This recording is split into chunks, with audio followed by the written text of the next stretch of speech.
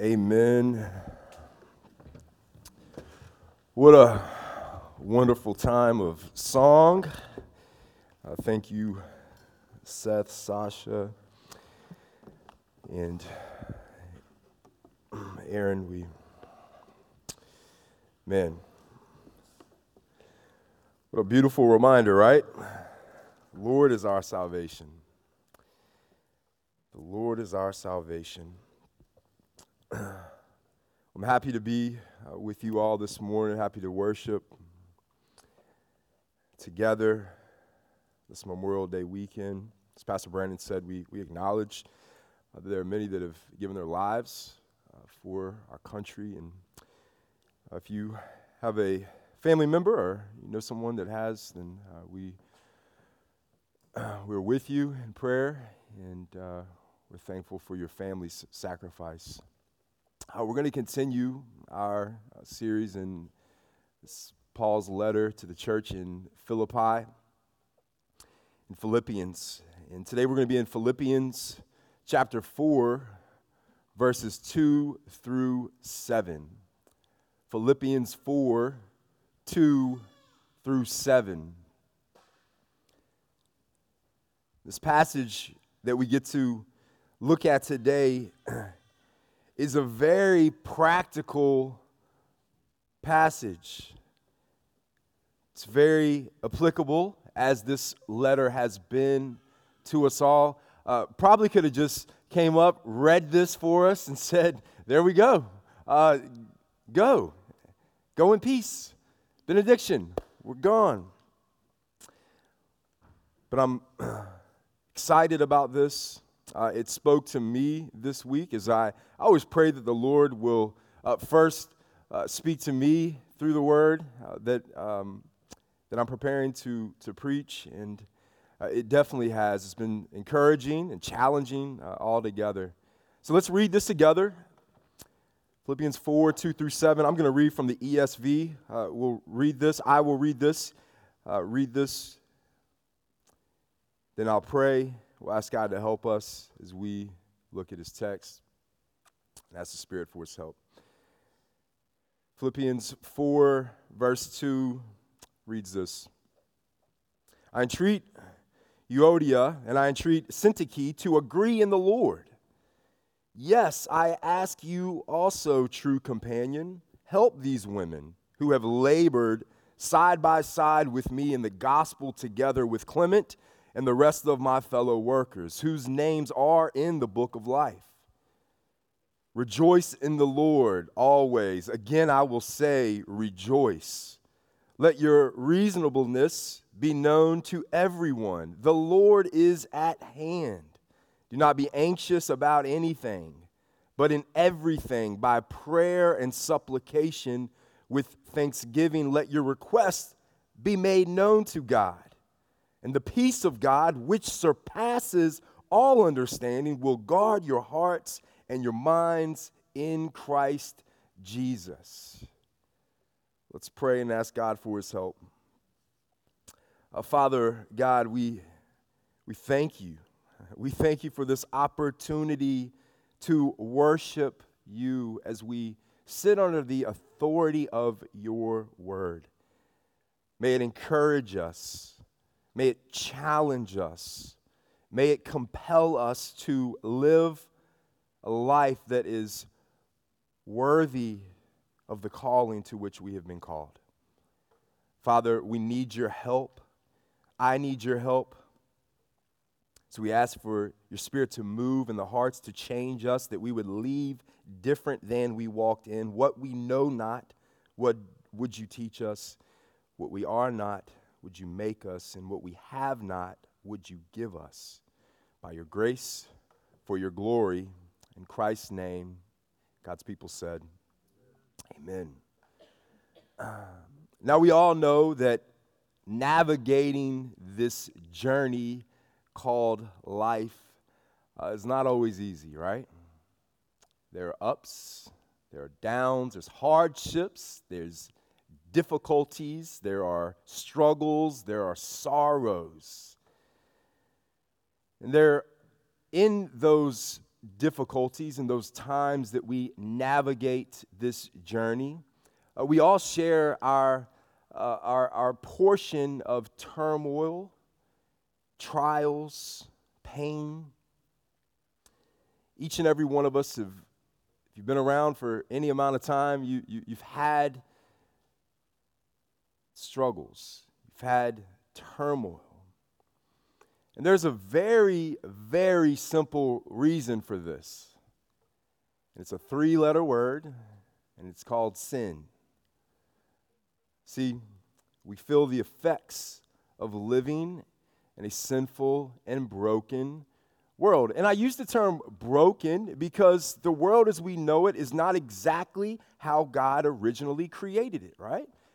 What we have now is not how God intended it. If you remember during the creation narrative in Genesis 1, 2 times God says, he looks at everything that he's made and he says, good. When he makes his humans, his imago Dei, he says, it's very good. This is a good thing. And then we know that enters the serpent, Satan, tempts Adam and Eve to disobey God, and unfortunately they follow Satan's lead instead of God's lead, and they rebel against their Creator. And because of their rebellion against holy God, there are consequences, right? We talked a little bit last week about consequences, and the consequences that happen in Genesis 3 are drastic. They've affected every single human being ever since. I want you to think of it like this. Has anyone ever made a puzzle, right? Ever put a puzzle together? My grandmother used to like doing puzzles, and some people like do these really elaborate puzzles, these big, huge puzzles. They spend weeks putting together, maybe months.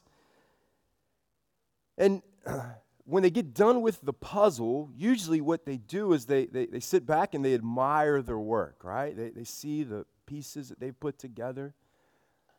Now just imagine you were making a puzzle. You had spent weeks, months, however long on it, and all of a sudden here comes someone and just, they wreck it, right? They tear the pieces apart. They take every piece and they throw it around, and it becomes chaotic and disordered, and it's not exactly how it was intended to be. And see, that's what we have here. That's what we have in this world. We have this beautiful creation that has been disrupted and turned upside down by sin. And it's helpful for us to grasp this reality because it will help us as we navigate the life that we have been given. C.S. Lewis puts it like this. He says, the Christian has a great advantage over other men. He says, not by being less fallen than they are, nor less doomed to live in a fallen world, but by knowing that he is a fallen man in a fallen world. See, when you understand ourselves and the world around us, it helps us to make sense of the chaos. It helps us to understand, okay, well, things aren't exactly how they're supposed to be. Now, by God's grace, we see pale glimpses of the true intended beauty of creation. But listen, brothers and sisters, everything that we enjoy now is only a minimal fraction of the beauty that will be displayed in eternity with God in the new heavens and new earth. But here we are. We're in the present. We deal with the chaos of this world because the world and our bodies are infected with sin, and it affects our lives. Today in our text, we're reminded that we aren't the first ones that had to feel the effects of living in a fallen world. And thankfully, Apostle Paul provides instruction for us as God's people, helping us to press on in this life as we follow Jesus to glory. In this portion of this letter, we're going to see two things going on. One, we see an external situation of disunity between two Christians. So there's this external situation that we will see in verses 2 and 3. And then the second thing that we see is an internal situation. We see Paul, he commands his reader to rest in the peace of God in all circumstances. So there's an external situation, relational dynamic, and then we see him speaking to an internal conflict that we all can relate to. I mean, have you ever had a disagreement with another brother or sister in Christ? You probably have. Have you ever been discontent in this life or anxious about anything? Yeah, probably this morning, yesterday, the day before. We all have, right? I mean, it's a part of the human experience. It has been since the beginning of time. So let's look at this text, and let's look at this first situation of disunity between these two Christians, and we'll look at how Paul addresses this. Look at verses 2 and 3. I entreat Euodia and I entreat Syntyche to agree in the Lord. It says, yes, I ask you also, true companion, to help these women who have labored side by side with me in the gospel together with Clement and the rest of my fellow workers, whose names are in the book of life. So what we see here are two prominent women in the church. We see that they're having some type of disagreement that is causing issues with the church at large. Now, look, we don't know exactly what the disagreement is. It doesn't give us that. But what we do know is that it's bad enough for Paul to rebuke them publicly. He rebukes them publicly in this letter. Now, this public rebuke tells us a few things. I want to look at these for just a moment. One, it tells us that it must have been well known in the church, that they must have known what was going on. This wasn't likely some small disagreement or a spat between someone that was dealing with something that was insignificant individually. Apparently, for Paul to address this as he does, it was having major effects. The church had probably had likely many conversations surrounding this. Epaphroditus likely had told Paul about it when he comes to visit Paul in prison. For those that don't know, Paul is in prison when he crafts this letter. Epaphroditus comes, he visits him. Paul tells him about, hey, this is still lingering in the church and it's causing conflict. It's a big deal. Tension within the body of Christ is a big deal. We're called to be unified in Christ, which we will see here in a moment. The second thing that we must note in this portion of the text is that it's obvious that Paul had developed deep roots of love for this body of believers. He loved this church. Look, you don't say this type of thing to someone that you don't care about. You don't call things out and help brothers and sisters along that you don't care about. I love how commentator Moses Silva puts it. He says, one does not take risks of this sort unless one can depend on a thick cushion of love and trust to absorb the impact of rebuke. I mean, Paul cared for this body of believers. He loved this church. We've seen this over and over in the text. I mean, this begs the question for us as a church. Are we truly building the types of relationships that can absorb this type of hard conversation. I mean, are we truly loving one another? Are we just showing up on Sundays, singing some songs, giving a couple of tidbits of our week just to say we did something? Are we truly building relationships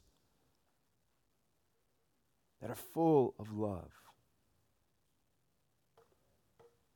Third thing we see is that Paul must have considered these women mature enough to handle this type of admonition. These ladies must have been mature. I mean, it takes a certain level of maturity to allow others to speak truth into our lives.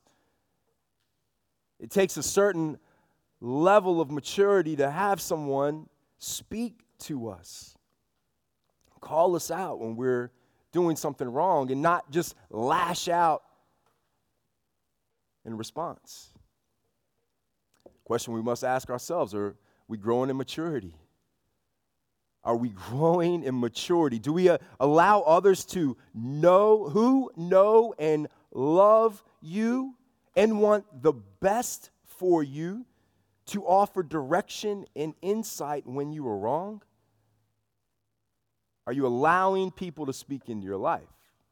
I mean, it takes a level of vulnerability, but it takes a level of maturity.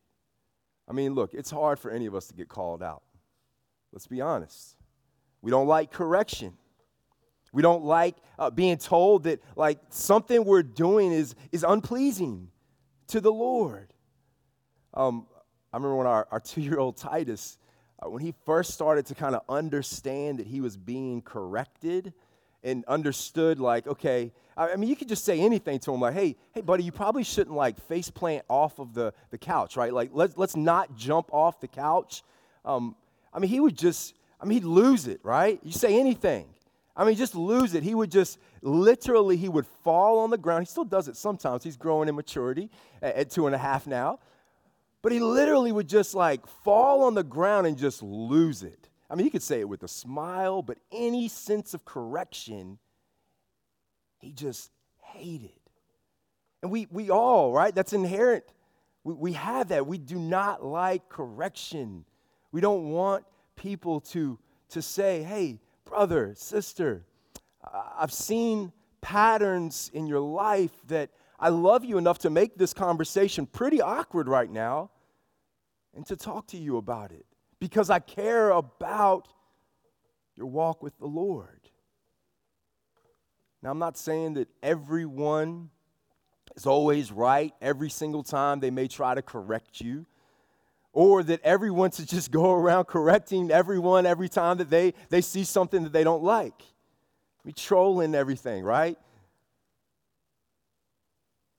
The application here is that we should all be mature enough to humbly consider the words that may confront us and challenge us to make changes in our lives when it comes from people who love us. We should always encourage that. We should want that. We should want to grow in maturity, and by God's grace, He uses the church to do that. I mean, we must notice here that Paul calls even another person to get involved here. He says, help these women and their issues. In verse 3, he calls on his true companion to help. Now, we don't know exactly who the true companion is. Many scholars have different ideas about that. The text doesn't tell us, and it's really not that important for our time. But the point here is that there is corporate responsibility that we have to one another as we navigate this life. I mean, there's a plethora of different experiences, backgrounds, just in this group of probably 75 people. I mean, so many different experiences that are represented here, and it's a beautiful thing that you can likely go to someone in this small gathering that can relate to what you're going through. You can walk with them, and we should walk with them. We should ask for help. We should want help. In chapter 6 of the letter to the Galatians, Paul again makes the same point, to involve the community around an individual. Now, what I'm about to read, they're speaking a little bit more towards someone falling into sin. Our text doesn't necessarily say that these two women were sinning, but the principle is still the same here. We see this corporate involvement that we should all take serious. Chapter 6, verses 1 and 2 of Galatians says this. He says, "Brothers, if anyone is caught in any transgression, you who are spiritual should restore him in a spirit of gentleness."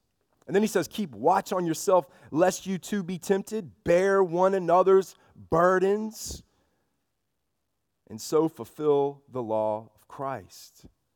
See, as Christ has bore our ultimate burden, we now have the opportunity to bear one another's. He's taken what you could never take. He's done what you could never do. He's taken what you deserve. He dies the death that you deserve so you get the life that you don't deserve, now and for eternity.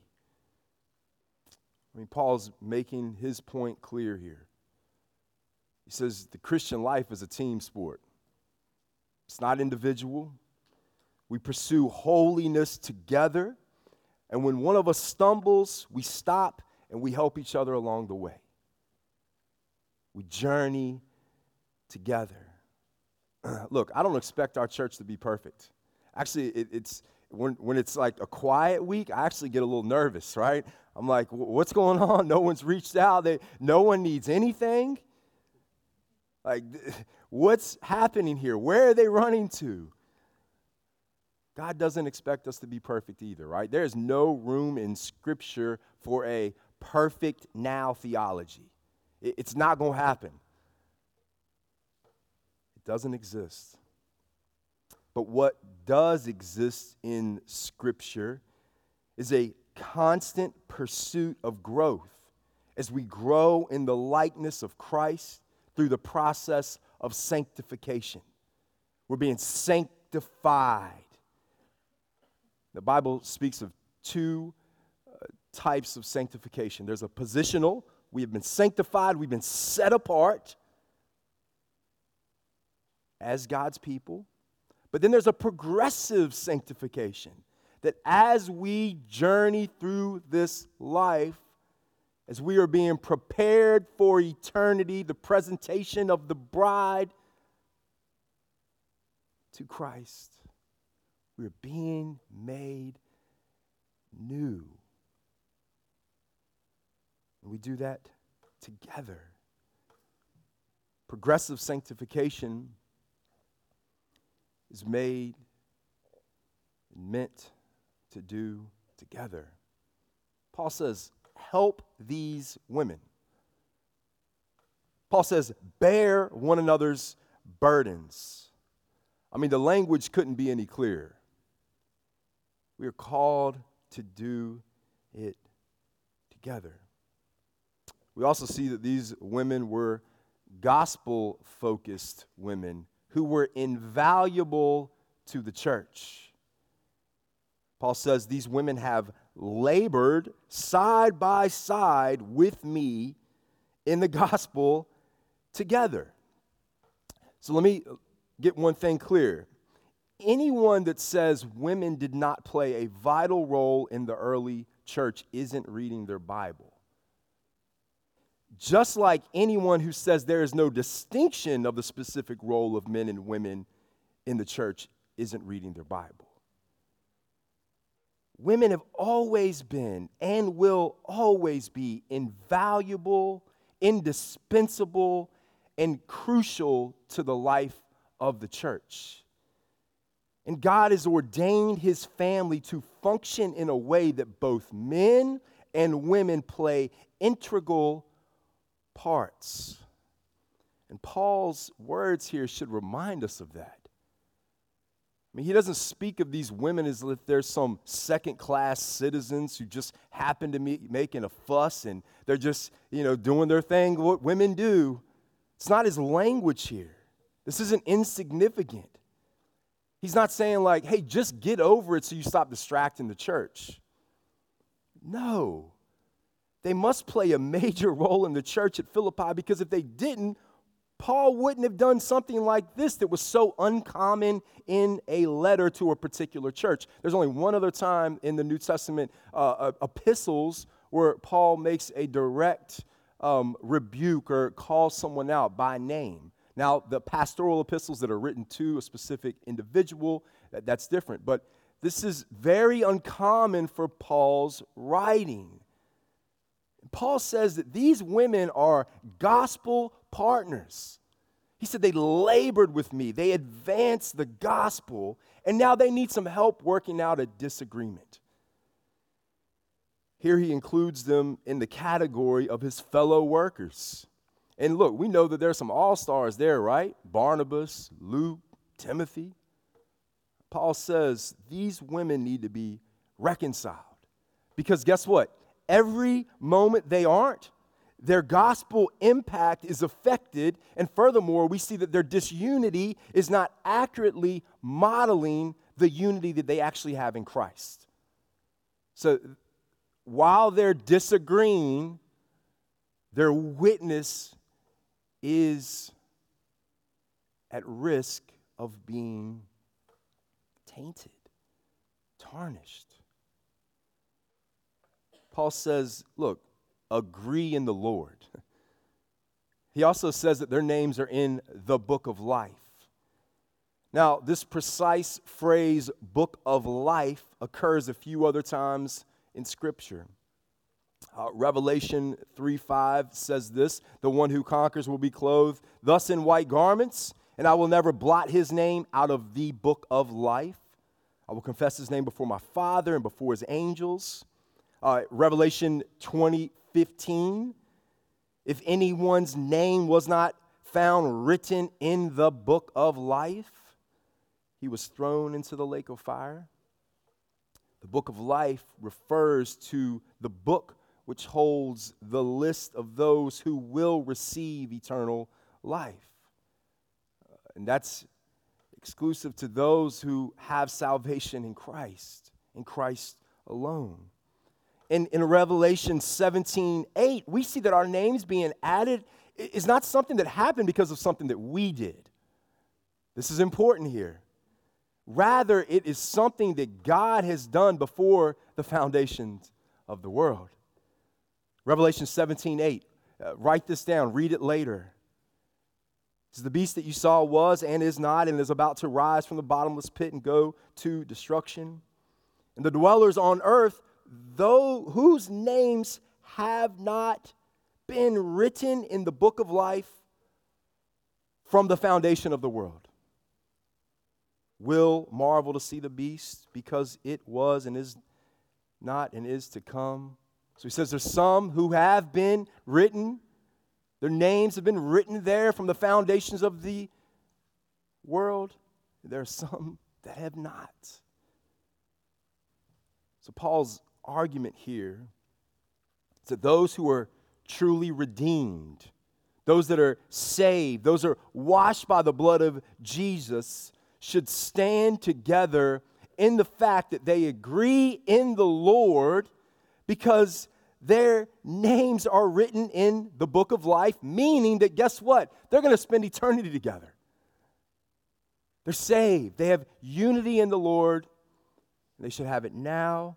They should have it forever. See, true harmony with one another cannot be found anywhere else outside of true harmony with God. In light of our current cultural climate, we must note that Paul's appeal here is not an appeal to a pseudo-unity and something outside of unity in Christ. He doesn't say, hey, just have unity because of these factors. Have unity because it looks good to those around us. Peace without the peace of God is no peace at all. brothers and sisters. Agree in the Lord, Paul says. And why? Why should we agree in the Lord? What's his argument here? I mean, he's making an argument. He's laying it out pretty clear. He says, because he did the work of saving you and putting your name in the book of life. It is there. They are true Christians. Now agree. Paul moves on, continuing his exhortation here, as he reminds his reader that they should be rejoicing instead of quarreling. In short, he says, agree in the Lord and rejoice in the Lord. Agree and rejoice. Look at verses 4 and 5. It says, rejoice in the Lord always. Again, I will say, rejoice. Let your reasonableness be known to everyone. Now, as I mentioned, we don't know exactly why Euodia and Syntyche were in disagreement. But after Paul has exhorted them to agree in the Lord, he moves on to tell them, hey, rejoice in the Lord. And this is applicable to everyone reading this letter, hearing this letter be read. And look at Paul's language here. He says, rejoice in the Lord always. I mean, he didn't have to add that in. Always, he says. See, Paul's not suggesting some superficial happiness that only manifests itself when things go well. I mean, it's easy to rejoice when things are going our way. And Paul doesn't leave any room for exceptions. There's no footnotes here. There's no asterisk. He doesn't say, rejoice in the Lord always, except for when your day is going bad. He doesn't say, rejoice in the Lord always, except the days that your boss really gets on your nerves. He doesn't say, rejoice in the Lord always, except when your kids drive you crazy. He doesn't say, except when you don't get the things you want. He doesn't say, except when your circumstances are undesirable. No, brothers and sisters. He says, rejoice in the Lord always. He even says it again in the same sentence. We got to remember Paul's own circumstances, right? Paul's not laid up in some palace, sipping wine and eating grapes. He's in the penitentiary, prison, whatever you want to call it. He's locked up. I won't do my Akon reference. Some of y'all went right over your head. It's all right. Remember Paul's own circumstances, right? I mean, Paul could be down and out about his situation. I mean, he could be sulking and asking for a pity party. He could be just, he didn't have to spend the time that he did writing this letter the way he did. There's a lot of other things that he could have asked for. There's a lot of different things that he could have told them in light of his current situation. Then we also know that the church in Philippi, they're facing opposition themselves. It's not just a heyday for them. They're not in their glory days. They're facing opposition from all sides. And Paul doesn't coddle these brothers and sisters. He doesn't say yeah, you deserve, you've had a rough week. You've had a rough go at it. You really deserve it. Paul doesn't coddle them. He doesn't say okay, well, because of all these things, I understand the reason why you've responded the way you did. You have the right to respond to this situation in a negative way because the situation is just so bad. It's not what Paul says. Paul tells them, look, you've got a lot to rejoice about. We can always reflect on the salvation that we have in our Lord and Savior, Jesus Christ. As you all know, as you get older, the years go by like this. Just turned 40. And man, I look back at the 40 years that I've lived on this earth, and I mean, just it's gone, right? Goes by so quick. For you high school students, college students, especially high school and middle school, you know, the things that you really feel like these are the most important things to me, and I'm going to die if I don't have them. Man, I'll tell you what, when you step into adulthood, you'll realize how much time you actually wasted chasing these things that do not matter. And as you grow, and as we all grow, we all realize that, man, there's a lot of times that we chase things that don't matter. We spend time and energy and effort, and we grumble about things that we don't need to grumble about. Paul says here, he says, rejoice. We should be people that rejoice because God has saved us. He has made us his people. Now, I personally believe that in verse 5, Paul's words, let your reasonableness, that also would mean gentleness, be known to everyone, refers to the ladies in disagreement. I don't know for sure. There's different disagreements there. But based on the structure here and the context of the personal address, I think Paul is basically kind of furthering his point here that they need to work things out and show themselves unified for the sake of their gospel witness. But whether it is a general statement or a pointed statement, we learn something that is valuable. Our attitude affects our witness. Our attitude and the way that we respond to our circumstances affects our witness. Brothers, are you complaining about your home life all day at the job? Sisters, wives, are you complaining about being stuck at home with kids or the husband not giving you attention that you need to your friends? How are you living? How are you responding to negative circumstances? How do you respond to sickness? How do you respond to things that don't go your way? How is your attitude affecting your witness? See, when we are grumbling with others or even inside the church body, we're grumbling and we always have negative things to say. Are we truly rejoicing in the Lord? We're telling people around us, hey, look, we're just like you. We don't have hope.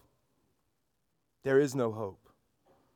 And we all know, look, grumbling, complaining doesn't help the situation anyway. It doesn't help at all. And Paul reminds his reader that the reason we can rejoice and be reasonable is because guess what? The Lord is at hand. The Lord is at hand. Now look, we don't know the exact day or time that Jesus will return, but what we do know is that the next significant event in salvific history is the return of our Lord and Savior Jesus Christ. What a glorious truth that is. What a glorious promise that is for us. I want you to stop and think about that. The reality is that Jesus Christ will return. Okay? Look, he's coming back. If you remember the ascension of Jesus in Acts chapter 1, the apostles, they're standing there, they're watching, they're trying to figure out like what just happened with everything. I mean, it's, you know, there's a lot of different things going on. And then Jesus is like, peace, and he goes. And then they're confused. They're standing there, they're probably looking at each other like, okay, well, here we go. And this angel, these two angels, it says in Acts chapter 1, it says they come to him and they say, hey, this Jesus who was taken up from you into heaven that you just watched ascend to heaven, guess what?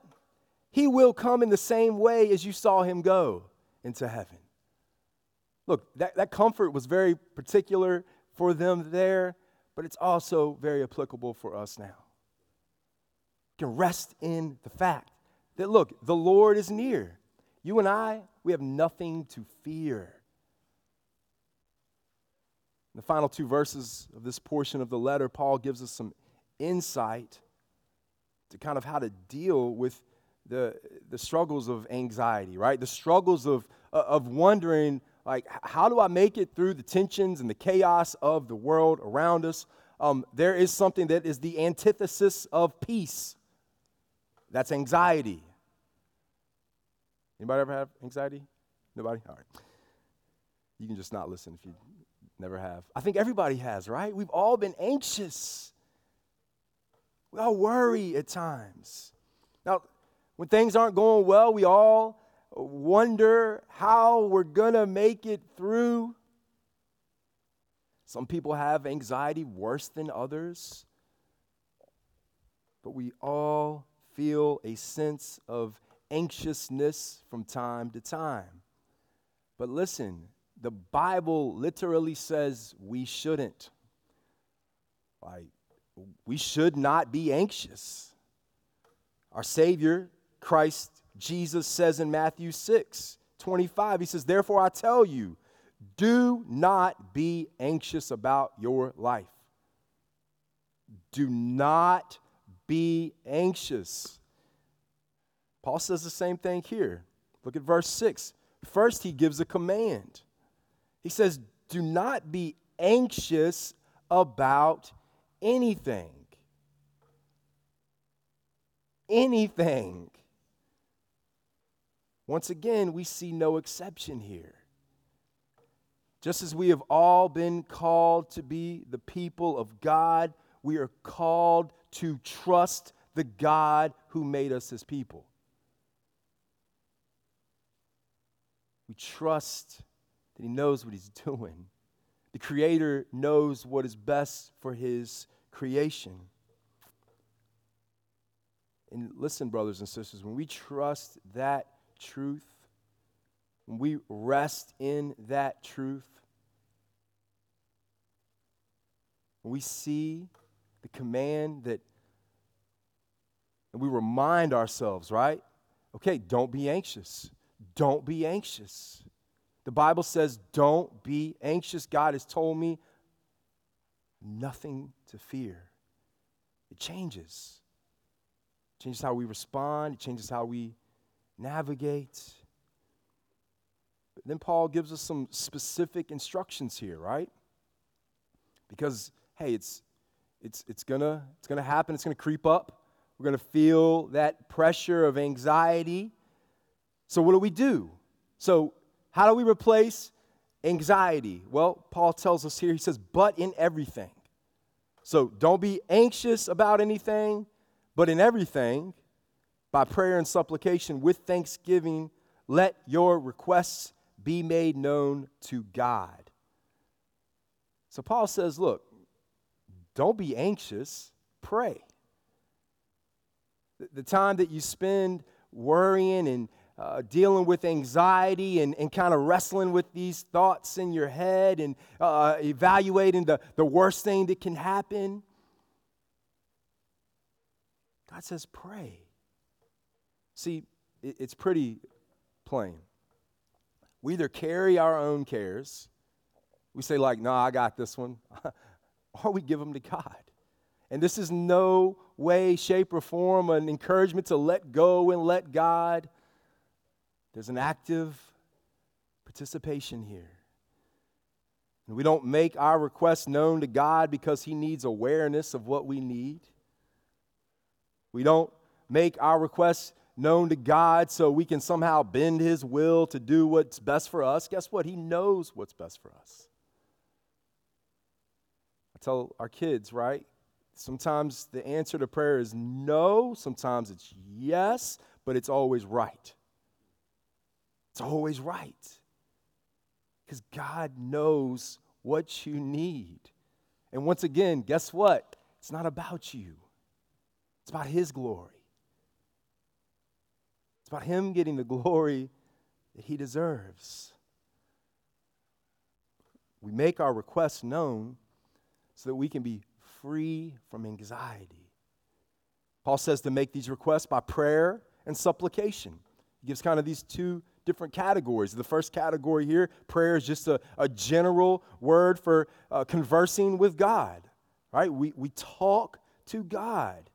Sometimes when we're praying at night and we'll pray and Zion will say, like, I don't know what to say. You just talk to Him. You talk to the Lord. He wants to hear from you, is what we'll tell Him. And that's the same for us, right? Sometimes we don't know what to pray. Thankfully, Scripture says that when we don't know what to pray, guess what? The Spirit intercedes on our behalf. And we pray and we talk.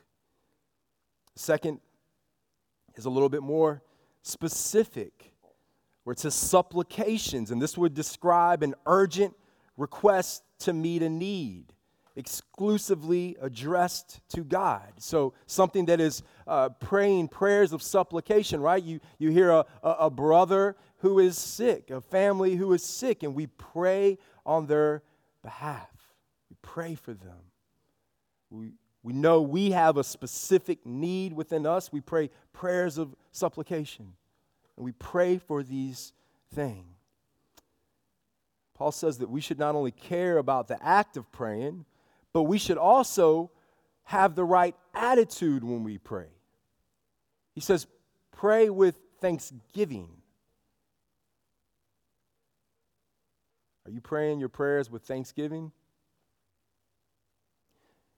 I'm talking like even on the worst days. Now, talk to God. Be real with God, right? He already knows.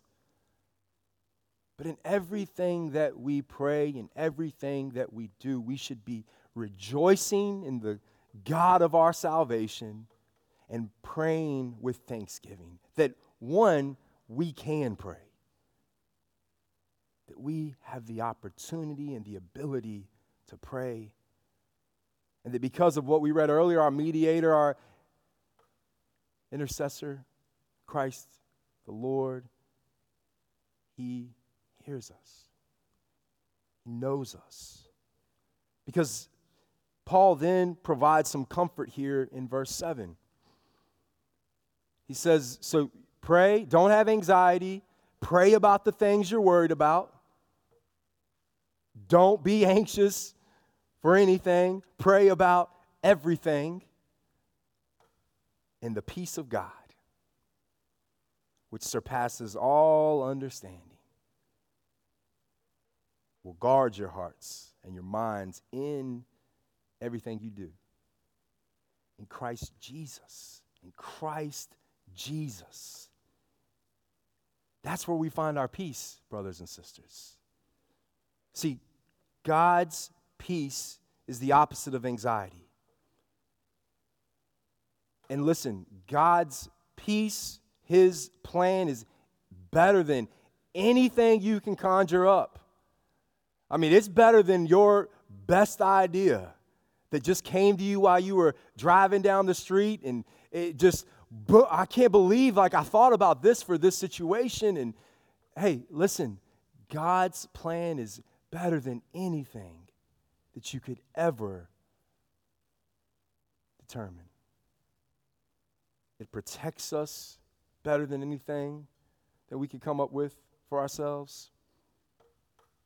It guards us, he says. Guards our hearts, our being, our souls, and it guards our minds. See, when we pray, once again, this isn't an absent-minded, let go, let God. No, it guards our minds, right? The renewal of our mind. We pray, we hear, and we remind ourselves that, man, the Lord is my shepherd. Shall not want. He maketh me to lie down in green pastures. He's got this. I can trust Him. See, anxiety usually leads us to taking matters into our own hands, right? You get anxious, you try to figure out, okay, what am I going to do about this? Now, and once again, there's nothing wrong with planning. There's nothing wrong with saying, okay, hey, I'm going to evaluate a situation and I'm going to figure out, okay, what's the options here and what am I going to do with it? But in the means of coming up with our own plans in the midst of anxiety, when we're at the brink of our turmoil and we feel like we're going to break. And so we irrationally decide, okay, this is what I'll do. We think, okay, well, if I do this, it'll bring me true peace, right? Some of us fall into sin. Maybe you run to images, videos, different things that can help to just relieve the tension. Maybe you run to Netflix, your favorite shows. Maybe you run to alcohol or substance abuse. Maybe you run to certain things that are contrary to God's word and plan for your life. But we all know all those things, they always come up short. When we try to figure it out on our own, it comes up short. Charles Spurgeon is helpful as we think through this when he says, and I'll close with this quote, and he says, anxiety makes us doubt God's loving kindness, and thus our love to him grows cold. He says we feel mistrust and thus grief the Spirit of God, so that our prayers become hindered and our consistent example marred, and our life one of self-seeking.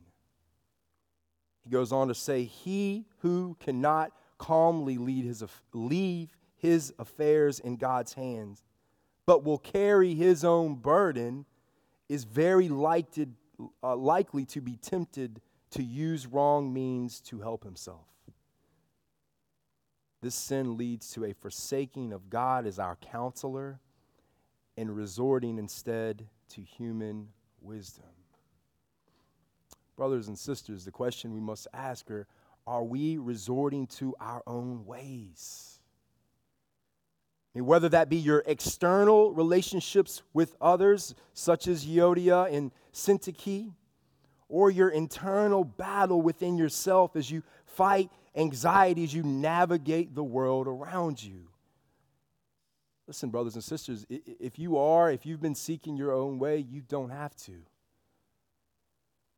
Maybe you're in here and you've never confessed and professed Christ as Lord. You do not follow him as Lord of your life. And my encouragement to you would be to lay down your rebellion, call on the name of the Lord, repent and believe the gospel, that it is only Christ. If you're a seasoned Christian, been following the Lord for years, man, encourage those around you.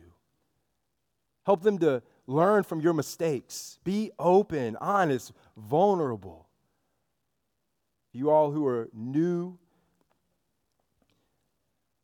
to the walk with Christ, encourage you to seek out wiser brothers and sisters that can help you through the journey. Let us be a people who corporately rest in the peace of God. Amen?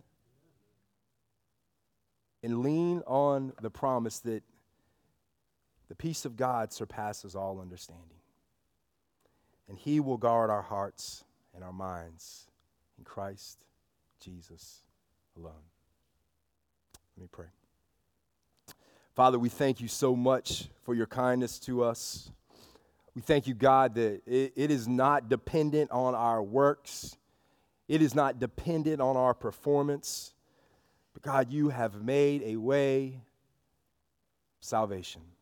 Lord, help us to not resort to those things that we think will satisfy.